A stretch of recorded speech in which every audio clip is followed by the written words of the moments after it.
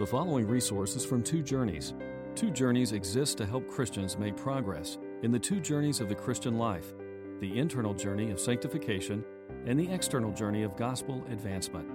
We do this by exporting biblical teaching for the good of Christ's church and for the glory of God. Please visit twojourneys.org for more resources. This morning is Sanctity of Human Life Sunday. I love to preach expositionally through passages. I'm not going to be exegeting Revelation 12, but we'll refer to it some as we go through this message. I still remember the feeling I used to get driving away from the abortion clinics in the winter of 1989 and 1990 when I was involved in a pro-life ministry in the Boston area. We used to go to Brookline, Massachusetts every Saturday, and we used to go and try to engage in discussions and try to change hearts and minds. We didn't believe, we weren't involved in Operation Rescue or the groups that were blockading clinics. We didn't think that that was the way to go, but we desired to try to persuade people to talk to them if they would talk to us. And it remains the scariest, hardest ministry I've ever been involved in. I've been in many countries in the world. I've been involved in evangelism. I've witnessed to some scary-looking people. And I've been rejected in some interesting ways. But none of those things compares with the feeling I used to get, the spiritual feeling I used to get on those Saturdays. I remember one in particular in which I was called upon to lead the ministry. And we were to be there at 7 a.m. because these appointments are set up very early in the morning. And so we wanted to be there. And I arrived, and there were about 30 or 40 of our counter-protesters there, the folks that we struggle with week after week, already ready to go. But there were none of our friends there, none of my friends. And I remember coming up in this characteristic kind of interesting green Volkswagen bus that we drove, and everyone knew who we were, and unloading, and they came around and started yelling things at me, and I was looking for some physical, material help. I knew there were some angels, but I needed some friends, and we were unloading in it, and I was terrified. I mean, not just physically, I didn't think they were going to hit me, although that was possible, but just the intensity of the hatred there. And every Saturday, I used to drive away from the clinics too fast. I would ride down the road that connected Brookline to Boston, and I was just driving too fast. And I had to control my breathing, and I had to slow down. I felt like I was being chased. And I think, after that, I would go home, and Christy would chat with me a little bit. I might have a little lunch, and then I'd go to bed. I'd just sleep for a couple of hours. I was so exhausted. And I think only years later, as I look back on that, did I realize what was happening. That abortion clinic in Brookline, Mass. was the most evil place I'd ever been to in my life. It was pulsating with wickedness and evil. And it drained me to be near it. Now, when I went to MIT, they didn't teach me about that. They taught me about my five senses and scientific inquiry and all that kind of thing. And they would describe things that you could discern by the empirical method. You can't discern these things empirically. But I knew it was true. And the Word of God describes them. And so my message to you this morning basically has to do with Satan's involvement in the abortion issue.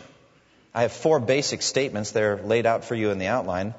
The first statement is that abortion is essentially spiritual, having its roots in the devil's hatred for the human race. The second statement I'm going to make is that the devil's attack on humanity took its most powerful form in his attempt to kill the Messiah, Jesus Christ.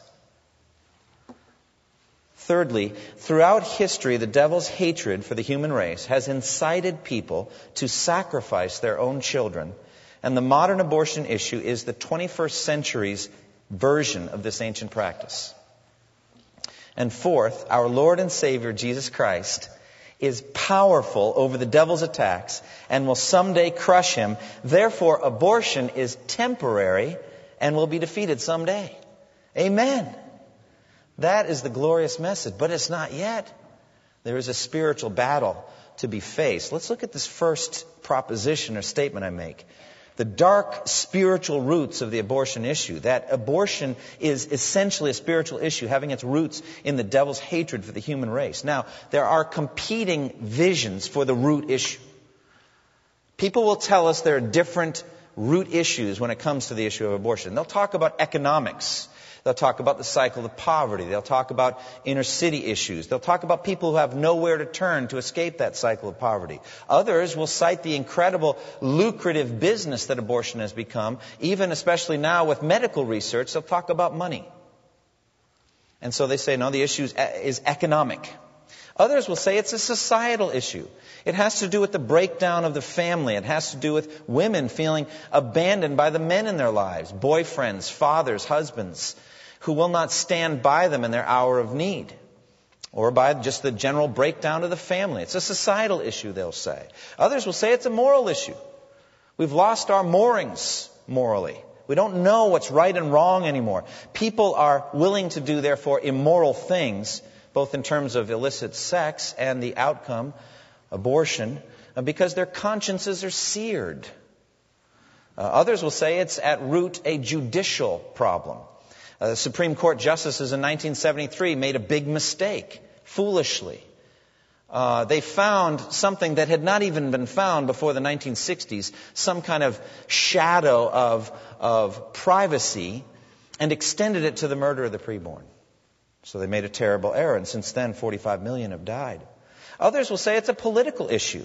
If we could just elect enough pro-life senators and representatives and a vigorous, active pro-life president, then the problem is solved. Well, it sure would be easy for us, wouldn't it? Just go to the voting booth in November and then we don't have to worry anymore. It'll just be done. It's not that simple. But some people say it's political. Others say it's ethical. It's got to do with ethics, especially more and more with the research on fetal tissue and all that. The issue is ethics. If we had a right ethic, if we understood life properly from an ethical background, we would not be doing this. Others would say it's a legal struggle. If we could get enough bright pro-life lawyers, go make the right case, we can win the day legally. Some say it's educational. People just could study the biological evidences for the development of the fetus and could see how plainly human it is. Education would just change everything and the abortion issue would just go away. Some say it's philosophical. They say that we just see things differently. We just have different worldviews. If we could just get together on the philosophical issues, we'd be able to see this thing go away. Well, let me tell you something. Each one of these things, I believe, factors into the issue. But it's not the root issue. The root issue is spiritual. The root issue has to do with the devil's hatred for the human race and for the way he induced us to join him in his rebellion against God. That's the root issue. Now, who is the devil? Well, the devil, according to Scripture, is a created being. He was an angel. He was a beautiful and majestic and powerful angel who noticed his own beauty and majesty and power and thought highly of himself and desired to kind of take over heaven. And the story of his ascending, seeking to ascend, is told in Isaiah 14:13 and 14, in which it says, "You said in your heart, I will ascend to heaven. I will raise my throne above the stars of God. I will sit enthroned on the mount of assembly, on the utmost heights of the sacred mountain. I will ascend above the tops of the clouds. I will make myself like the Most High." But the answer comes back. You are brought down to the grave, down to the pit. The devil was put under an eternal death sentence. Hell was created for the devil and his angels. And so he was thrown to earth. And being the prideful ruler being that he is, he sought to rule here on earth. He is called the God of this age, of this world. It's kind of his kingdom here. And he doesn't want any rivals. And then the Lord creates man in his image. Male and female, he created them in the image of God. And he told them, fill the earth, rule over it and subdue it. Oh, no. The devil says, this is my domain. And so he wants to suborn what God's doing. He wants to come and attack the human race.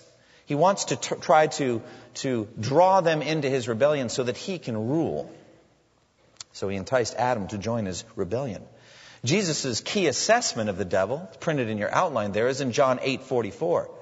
Jesus speaking to some human beings, some people, who wanted to kill him. But he saw behind their murderous intent the devil's action. He says, you are of your father the devil, and you want to carry out your father's desire. He was a murderer from the beginning, not holding to the truth, for there is no truth in him. When he lies, he speaks his native language, for he is a liar and the father of lies. Now, what is Jesus saying? He's saying the devil kills by lying. That's how he killed Adam, isn't it? Didn't Adam die 900 plus years later? And he died by believing a lie. The devil murders by lying, by creating a deceiving system. He's a murderer. He hates the human race. Jesus also said in another place, in John 10:10, the thief comes only to steal and kill and destroy. I came that they may have life and have it to the full. Oh, the contrast. Death and life. It's so plain.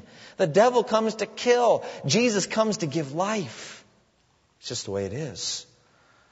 And so the origin of murder is an attack on the image of God by the devil himself. He's attacking God, really. Now, abortion, therefore, in my opinion, is at root issue spiritual. It's a subset of the devil's hatred of the image of God that each one of us bears. He hates the image of God in us. And so it's an attack on that. Now, secondly, the devil's attack on humanity took its most powerful form in his attempt to kill the Messiah, Jesus Christ. Praise God, it failed in the early stages. In the end, Jesus made himself vulnerable to the devil's attack and died. You remember how the devil came into Judas Iscariot and incited him to hand Jesus over and thus destroy his own kingdom. Isn't that marvelous? The devil can't handle Jesus. But early on, he wanted to crush Jesus in the cradle.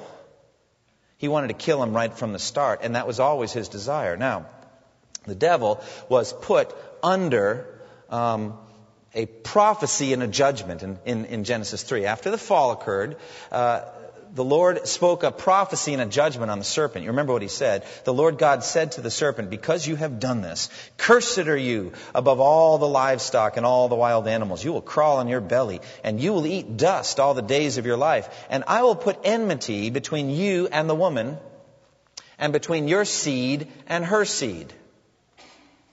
He will crush your head, and you will bruise his heel. Do you think the devil puzzled over those words? He will crush your head. The seed of the woman is going to crush my head. Well, I better crush the seed of the woman. I better crush the serpent slayer before he crushes me. And so there's a promised Messiah. He will be born of a woman, a seed of a woman. Now, the devil had attempted to have an alliance between him and the devil and the woman. He wanted an alliance, but the Lord breaks that apart. I'll put enmity between you and she. There's going to be a break there. And a seed of a woman is going to crush you, crush your head. Biological offspring, a human being, is going to be born of a woman. And so the devil's strategy was murder. And I believe that Cain's attack on Abel was a subset of that. Now, I have no way to prove that it was definitely an attack on a possible Messiah. I don't know that. But it isn't very long after. It's the very next chapter. Here's Abel, righteous Abel, offering up a gift and a sacrifice. He's righteous. Could he be the seed of the woman? And so this is what it says in 1 John 3:12. Do not be like Cain, who belonged to the evil one and murdered his brother. And why did he murder him? Because his own actions were evil and his brothers were righteous. Well, at a simple level, it's just jealousy. But perhaps it was an attack on the Messiah. All the information we have now is it's going to be the seed of the woman. It could have been Abel. But then the Lord expands and gives more information. He says to Abraham, through your seed, through your offspring, all peoples on earth will be blessed. Oh, I see. So it's going to be not just the seed of a woman in general, but the seed of one of Abraham's descendants. A woman in the family of Abraham is going to bring forth the serpent slayer. And so what does he do? But he contrives in Exodus 1:21, Pharaoh gives the order to all his people, every boy that is born you must throw into the Nile, but let every girl live. Now, does it say in Exodus 1 that this was an attack of the devil on the Messiah? No. But can you see the devil's handiwork here? Can you see his attack on the seed of the woman? He will crush your head. It's got to be a boy. And so all the boy babies are going to get thrown in the river. But let the girls live. But then we have more information when David comes. The Lord speaks through Nathan the prophet and says, the Messiah is going to be a son of David. The Messiah is going to be a descendant of David. So the devil concentrates his attack there. He induced two of David's descendants, kings, Ahaz and Manasseh, to sacrifice their own children to Molech. More on that in a minute. But that was a direct attack on the Messiah. Or how about this one?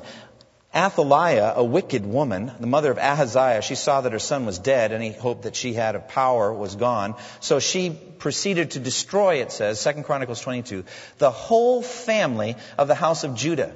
But Jehosheba, the daughter of King Jehoram, took little baby Joash, the son of Ahaziah, and stole him away from the royal princes, from among the royal princes who were about to be murdered, and put him and his nurse in a bedroom. Because Jehosheba, the daughter of King Jehoram and the wife of the priest Jehoiada, was Ahaziah's sister, she hid the child from Athaliah so she could not kill him. Now, picture with me a nurse, a trembling nurse, with little baby Joash. He's the only descendant of David left on earth. The Davidic line got very thin and slender at that moment. But it was an uncuttable cord. The Word of God protected that little baby at that moment. But the devil was trying to wipe them all out. So there'd be no descendants of David left. Well, clearly the culmination of this happened after Jesus himself was born. What did the devil know? Well, had he heard the angel speak to Mary and give the prophecy that Jesus, the Son of God, would be born? Clearly he heard Elizabeth proclaiming as much, or Simeon, or Zechariah, or Anna, speaking words into the air that anybody could hear, and information comes back to the devil, and he says, this is it. This is the one. And so the Magi come to Bethlehem, or they're looking for Bethlehem. They come to Jerusalem, and they ask King Herod, where is the Messiah to be born? Well, in Bethlehem they find out. And so they're going to go, and Herod says, well, when you find him, come back and report to me so that I too may go and worship him. But he has no intention of worshiping. King Herod has murderous intent. The Lord interferes with the Magi. They go back another way. They don't go back to Jerusalem. Herod realizes he'd been outwitted by the Magi, and he gives one of the most dreadful orders in history. He gives the order to kill all the babies in Bethlehem and its vicinity who are 2 years old and under, according to the time that he learned from the Magi. He didn't want to miss him. So he doesn't just go for Bethlehem, he's looking for the vicinity. And he's not just looking for a specific age, 2 years old and under, knowing full well he will slaughter innocent babies. The command necessitates that, in the hopes that he can crush the Messiah and his own kingdom will be established. Now you can say, I can see his reasoning. How can you see the devil in that? He doesn't want to be threatened. Oh, I see the devil in it. And as a matter of fact, I think that John saw it in the book of Revelation. If you look in your text, if it's still open there in Revelation 12, verses 1 through 5, it's clearly a devilish attack on Jesus. Because you know, the real jealous ruler, it's not Herod. The real jealous ruler is the devil. He is jealous of his power. He doesn't want the Messiah to crush his head. He wants to survive. He wants to reign. He wants to rule. And so Revelation 12, 1 through 5, a great and wondrous sign appeared in heaven. A woman clothed with the sun, with the moon under her feet, and a crown of 12 stars on her head. She was pregnant and cried out in pain as she was about to give birth. Then another sign appeared in heaven, an enormous red dragon with 7 heads and 10 horns and 7 crowns on his heads. His tail swept a third of the stars out of the sky and flung them to the earth. The dragon stood in front of the woman who was about to give birth, so that he might devour her child the moment it was born. Now I tell you, this stance, the pregnant woman about to give birth, the devil about to devour, it sums up all that I've been saying here. The devil's readiness to attack the Messiah and kill him as soon as he's born. But this is Mary now. She is the chosen one, and she gives birth to a son, and it says, a male child who will rule all the nations with an iron scepter. This is Jesus. He's the King of Kings. He's the Lord of Lords, and the devil tried to devour him right out of the womb. Well, he used Herod to do it. Now, the dragon's central purpose to devour the seed of the woman was to crush the serpent slayer the moment he was born, so that he could not grow up and in turn crush his head. But he failed. Hallelujah, he failed. Jesus grew and took on the ministry God had for him and completed, as he said in John 17, all the work that the Father gave him to do, and went to the cross and died on the cross and shed his blood for sins. And no, the devil didn't take Jesus' life from him. Oh, no one takes my life from me. But I lay it down freely of my own accord. I have the authority to lay it down and the authority to take it back up. This command I received from my Father. And so the devil supposedly motivated Pilate and the Romans to kill Jesus, and so they did, at the physical level. But it was Jesus that laid down his life for sins. And so the second point is that the clearest, most visible attack has been the attempt of the devil to kill the Messiah, and he failed. But then there's another more general attack. And it's been going on in every tribe and language and people and nation. Not a specific attack on the Messiah, because there's no promise that the Messiah will come in Irian Jaya or Latin America or Europe or some other place. There's a specific prophecy, and the devil did what he could to extinguish the Messiah. But now this is a more general attack on the human image, the image of God, on the human race. And it extends to every tribe and language and people and nation, and it extends to every time, every era. And so the point is, throughout history, the devil's hatred has incited people to sacrifice their own children. And the modern abortion issue is the 21st century's version of this ancient practice. Child sacrifice is demonic worship. It's demonic.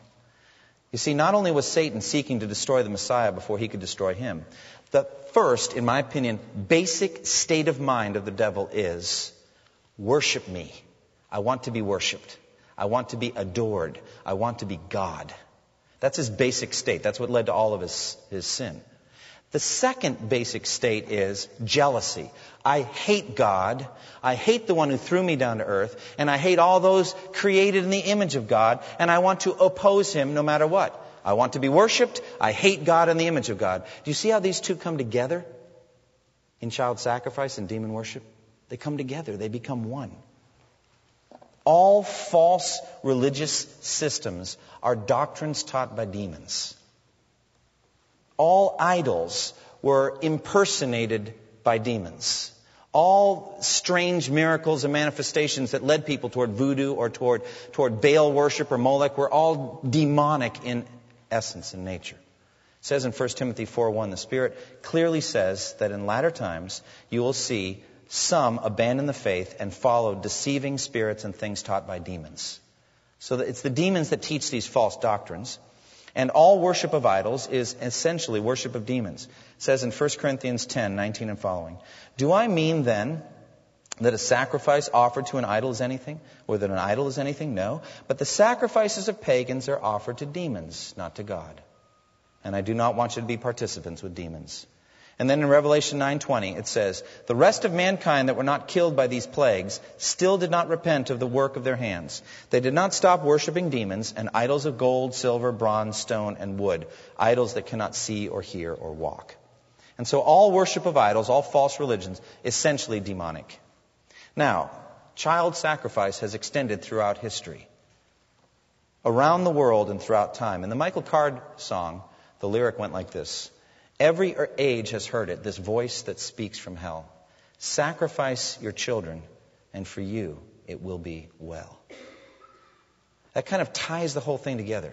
The way it worked was, if there was a fertility god or goddess, something like that, you would sacrifice your child in the hopes of a good harvest.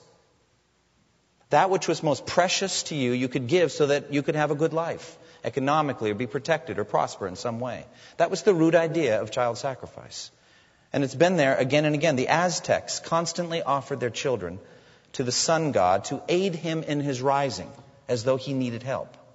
But the Aztecs would offer their children to do this. The Incas in Chile offered their best and most perfect children to the god Inti, who also in their system was the sun god. The traditional interpretation of these children's sacrifices seems to be that this act provided youth and well-being for the Inca and thereby ensured the survival and health of the entire population. Sacrifice your children and for you it will be well. Celtic and Norman or northern German tribes, the ancestors of the English and German-speaking peoples, were barbaric pagan idolaters who sacrificed their own children to the mother goddess. Now, folks, this is the same religion basis of Wicca and the witches and all that are involved heavily in these abortion clinics. I talked to them. They were there in Brookline. They're here in North Carolina. They're in all places all over the U.S. More on that in a minute. But George Grant gives a summary of all of this in his book, Third Time Around. He said, virtually every culture in antiquity was stained with the blood of innocent children. Unwanted infants in ancient Rome were abandoned outside city walls to die from exposure to the elements or from the attacks of wild foraging beasts. Greeks often gave their pregnant women harsh doses of herbal or medicinal abortifacients. Persians developed highly sophisticated surgical curette procedures. Chinese women tied heavy ropes around their waists. Ancient Hindus and Arabs concocted chemical abortifacients that were put into the womb. Primitive Canaanites threw their children onto great flaming pyres as a sacrifice to their god Molech. Polynesians subjected their pregnant women to onerous torture so that they would abort. And none of the great minds of the ancient world, from Plato and Aristotle to Seneca, Quintilian, Pythagoras, Aristophanes, Livy, and Cicero, from Herodotus and Thucydides to Plutarch and Euripides, disparaged child killing in any way. As a matter of fact, some of them openly spoke of it as a benefit. They casually debated its sundry legal ramifications. They blithely tossed lives around like dice. This is the way it's been. Every age has heard it, this voice that speaks from hell. Sacrifice your children, and for you it will be well. Israel heard it. They shouldn't have listened, but they heard the voice.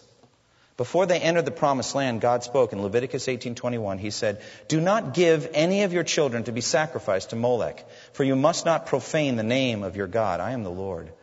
And he says in Deuteronomy 18:10, "Let no one be found among you who sacrifices his son or daughter in the fire, who practices divination or sorcery, interprets omens, or engages in witchcraft."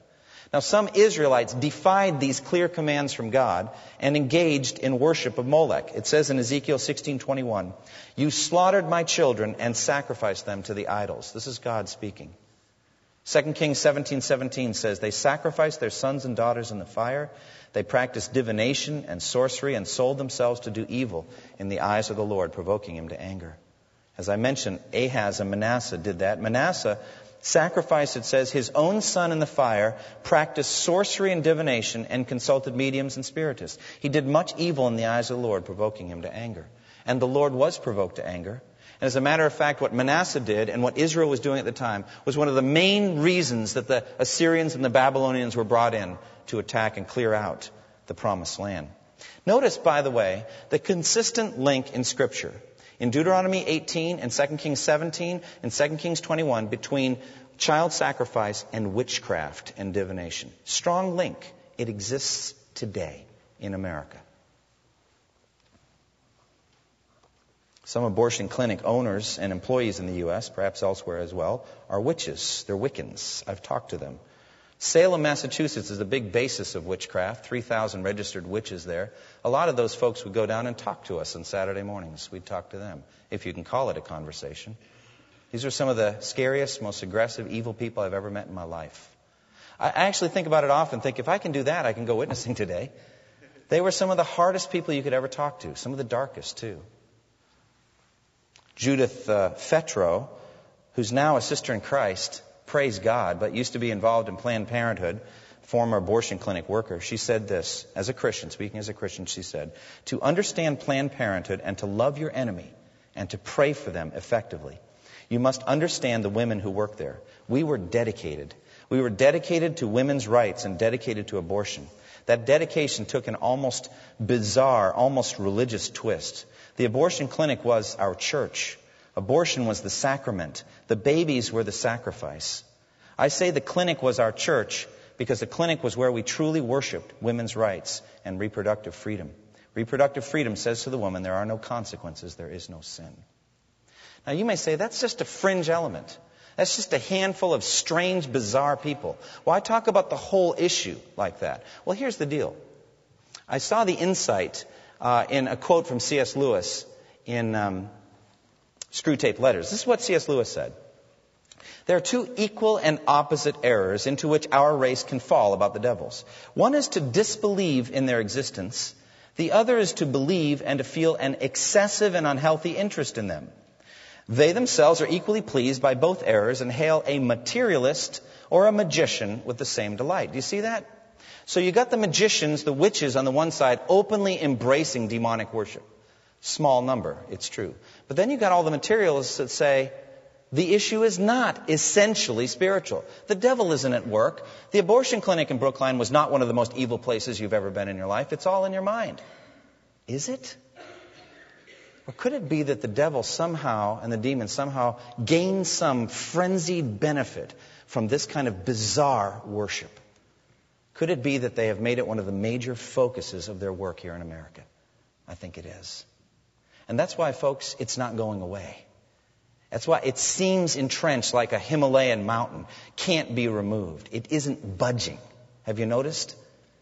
But, if I were on the other side, I'd say, why won't these Christians leave us alone? Why won't they go away? Why won't they give up, put up their hands? It's been 30 plus years. Why won't they just give up? We're not giving up. You know why? Because the Lord won't give up. He hates this. And so therefore, He's going to raise up people who will stand firm and say, no, it's evil and it's wrong. But I just want you as brothers and sisters in Christ, you're sheep like me. We're peace-loving people. But Jesus said, I've sent you out like sheep among what? Wolves. Wolves. You want to see how that works? Go to an abortion clinic and start talking about pro-life. You'll see what sheep among wolves looks like in the physical, material realm. The final triumph of Jesus Christ is beautiful. It's predicted. It's clearly stated. My statement is this: our Lord and Savior Jesus Christ is powerful over the devil's attacks and will someday crush him. Therefore, abortion is temporary and will be defeated someday. Oh, how I long for that day. Just like other wickedness, like slavery and other things, has been defeated, this thing can and will be defeated. It's not going to be any part of God's kingdom, I can assure you of that. And so it says very, very plainly in the Scripture, it says, your kingdom come, your will be done on earth as it is in heaven. We have to know and understand the infinite power of Jesus Christ. It says, then Jesus came to them and said, all authority in heaven and earth has been given to me. Therefore, go and make disciples. All authority in heaven and earth? Yes, all authority. Jesus rules. He reigns over all things. It says in Ephesians 1:20-22, God raised him from the dead and seated him at his right hand in the heavenly realms, far above all rule and authority, power and dominion, and every title that can be given, not only in the present age, but also in the age to come. Jesus is sovereign and rules over the devil and all of his forces. And then this one in Hebrews 1:13-14. To which of the angels did God ever say, sit at my right hand until I make your enemies a footstool for your feet? The devil is relatively weak. Relative to us, he's strong. Way too strong for us. But relative to the King of Kings and Lord of Lords, he is infinitely powerful. He is a mighty potentate. The devil is a created being. The devil is a defeated being. He knows he cannot stand before the awesome power of the Son of God. And therefore, Revelation 12:12 says, he is enraged because he knows his time is short. He can't stand before Christ. In the past, Satan was thrown down from heaven. If you still open to Revelation 12, look at 7-9. It says there was war in heaven. Michael and his angels fought against the dragon, and the dragon and his angels fought back. But he was not strong enough, and they lost their place in heaven. The great dragon was hurled down, that ancient serpent called the devil or Satan, who leads the whole world astray. He was hurled to the earth, and his angels with him. So the devil was thrown down, like Jesus said, I saw Satan fall like lightning from heaven. And so he's a defeated being. But especially he was crushed at the cross and at the empty tomb. Colossians 2:15, it says, Jesus, having disarmed the powers and authorities, he made a public spectacle of them, triumphing over them by the cross. And Hebrews 2:14-15 says, since the children have flesh and blood, he too shared in their humanity, so that by his death he might destroy him who holds the power of the death, that is the devil, and free those who all their lives were held in slavery by their fear of death. Jesus' victory at the cross and his victory at the empty tomb has crushed Satan's head.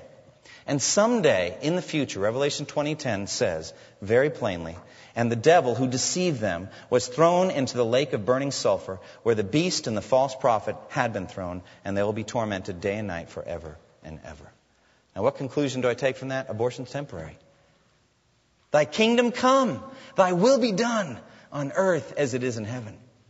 It's temporary. Now, it seems powerful, doesn't it? And the reason is because the devil is powerful.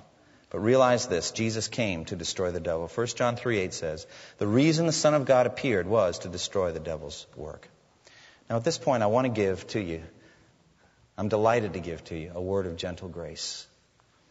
I feel bound by the Lord to preach on this topic as long as abortion is legal in our country. I hope that you feel bound to keep praying concerning this matter and acting concerning this matter as long as abortion is legal in our country. But I also feel bound to point you, all of you, to the cross of Jesus Christ for grace. Let us approach the throne of grace, it says. There's not a person, man or woman, here that doesn't need the grace of Jesus Christ. But there are some folks who perhaps need a special measure of grace even this morning. Perhaps you remember some sins in this matter. Perhaps you have had an abortion. Perhaps you've been part of the medical community, either a nurse or a doctor has been involved. Perhaps in the pharmaceutical industry, been involved, and you feel guilty. And you wonder if Jesus can forgive you. He can. He came to forgive sinners. He came to restore sinners like me and you to a right relationship with God. All manner of sin and blasphemy, Jesus said, will be forgiven. You know why? Because He paid it all. He paid the price. Think of what Paul said in 1 Timothy 1:15. Here is a trustworthy saying that deserves full acceptance. Christ Jesus came into the world to save sinners, of whom I am the worst.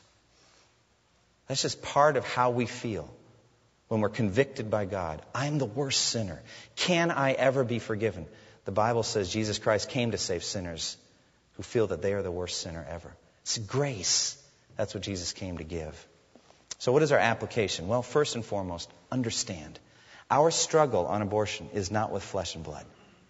It's not. It's not ultimately going to be a matter of society or economy or judicial or elections, political or ethics or morality or any of those things. All of that are going to factor in. But our struggle is ultimately a spiritual one. And so Eric had beautifully read for us Ephesians 6. It says, there finally be strong in the Lord and in His mighty power. Put on the full armor of God so that you can take your stand against the devil's schemes. For our struggle is not against flesh and blood, but against the rulers, against the authorities, against the powers of this dark world, and against the spiritual force of evil in the heavenly realms. That's who our struggle is against. And so put on your spiritual armor and fight in a spiritual manner. Well, if our struggle is not against flesh and blood, then don't hate the people who oppose you, no matter how much they hate you. Don't hate them. Pray for them. You know, I think frequently, what a great weapon you would be for God if you would ever get converted. I thought about that frequently. It's about the only thing that got me through some of those encounters. And I bet you some of those people have been converted. Like Judith Fetro, who used to work with Planned Parenthood, and now is a strong, committed Christian working strongly for pro-life issues. It's happened again and again. So pray for them. It's grievous to me, and I think it should be grievous to all of you, when you hear pro-life people resorting to violent and unbiblical methods to end abortion. That's not the way to go about it. That dishonors God. It's grievous also when Christians develop a bitter and hateful feeling about pro-abortion people. Don't. Pray for people. See the issue spiritually and have a hopeful heart that God's grace can convert. If Saul of Tarsus, seething with murderous threats against the Lord's disciples, can be converted in one day on the road to Damascus, any of these folks can be converted. Amen? Any of them can. So praise God and be hopeful. 2 Timothy 2 says, those who oppose him he must gently instruct, in the hope that God will grant them repentance, leading them to a knowledge of the truth, and that they will come to their senses and escape the trap of the devil who has taken them captive to do his will. Pray that they'd be freed, but don't give an inch to them on the issue. We are not cowards. We don't cut and run when things get tough. Jesus is our Lord. We stand firm. We don't give an inch, but we do it in love. Be confident, therefore, of total victory. Thirdly, it says in Romans 16:20, the God of peace will soon crush Satan under your feet. The grace of the Lord Jesus be with you. I'm looking forward to that, aren't you? The God of peace will soon crush Satan under your feet. Well, I'm looking forward to that. Not just mine, but yours. I'm looking forward to seeing him low, seeing him down. You know, the Lord has chosen to win His battle through us. Isn't that wonderful? And so be confident of total and final victory. It's going to come. And fight a spiritual warfare using spiritual weapons. Though we live in the world, 2 Corinthians 10, 3-5, we do not wage war as the world does. The weapons we fight with are not the weapons of this world. No, they have divine power to demolish strongholds. Is this not a stronghold in our age? This is a stronghold. But we have the Word of God and we have prayer. Use them. Use them. Thank you for listening to this resource from twojourneys.org. Feel free to use and share this content to spread the knowledge of God and build His kingdom. Only we ask that you do so for non-commercial purposes and in accordance with the copyright policy found at twojourneys.org. Two Journeys exists to help Christians make progress in the two journeys of the Christian life, the internal journey of sanctification and the external journey of gospel advancement.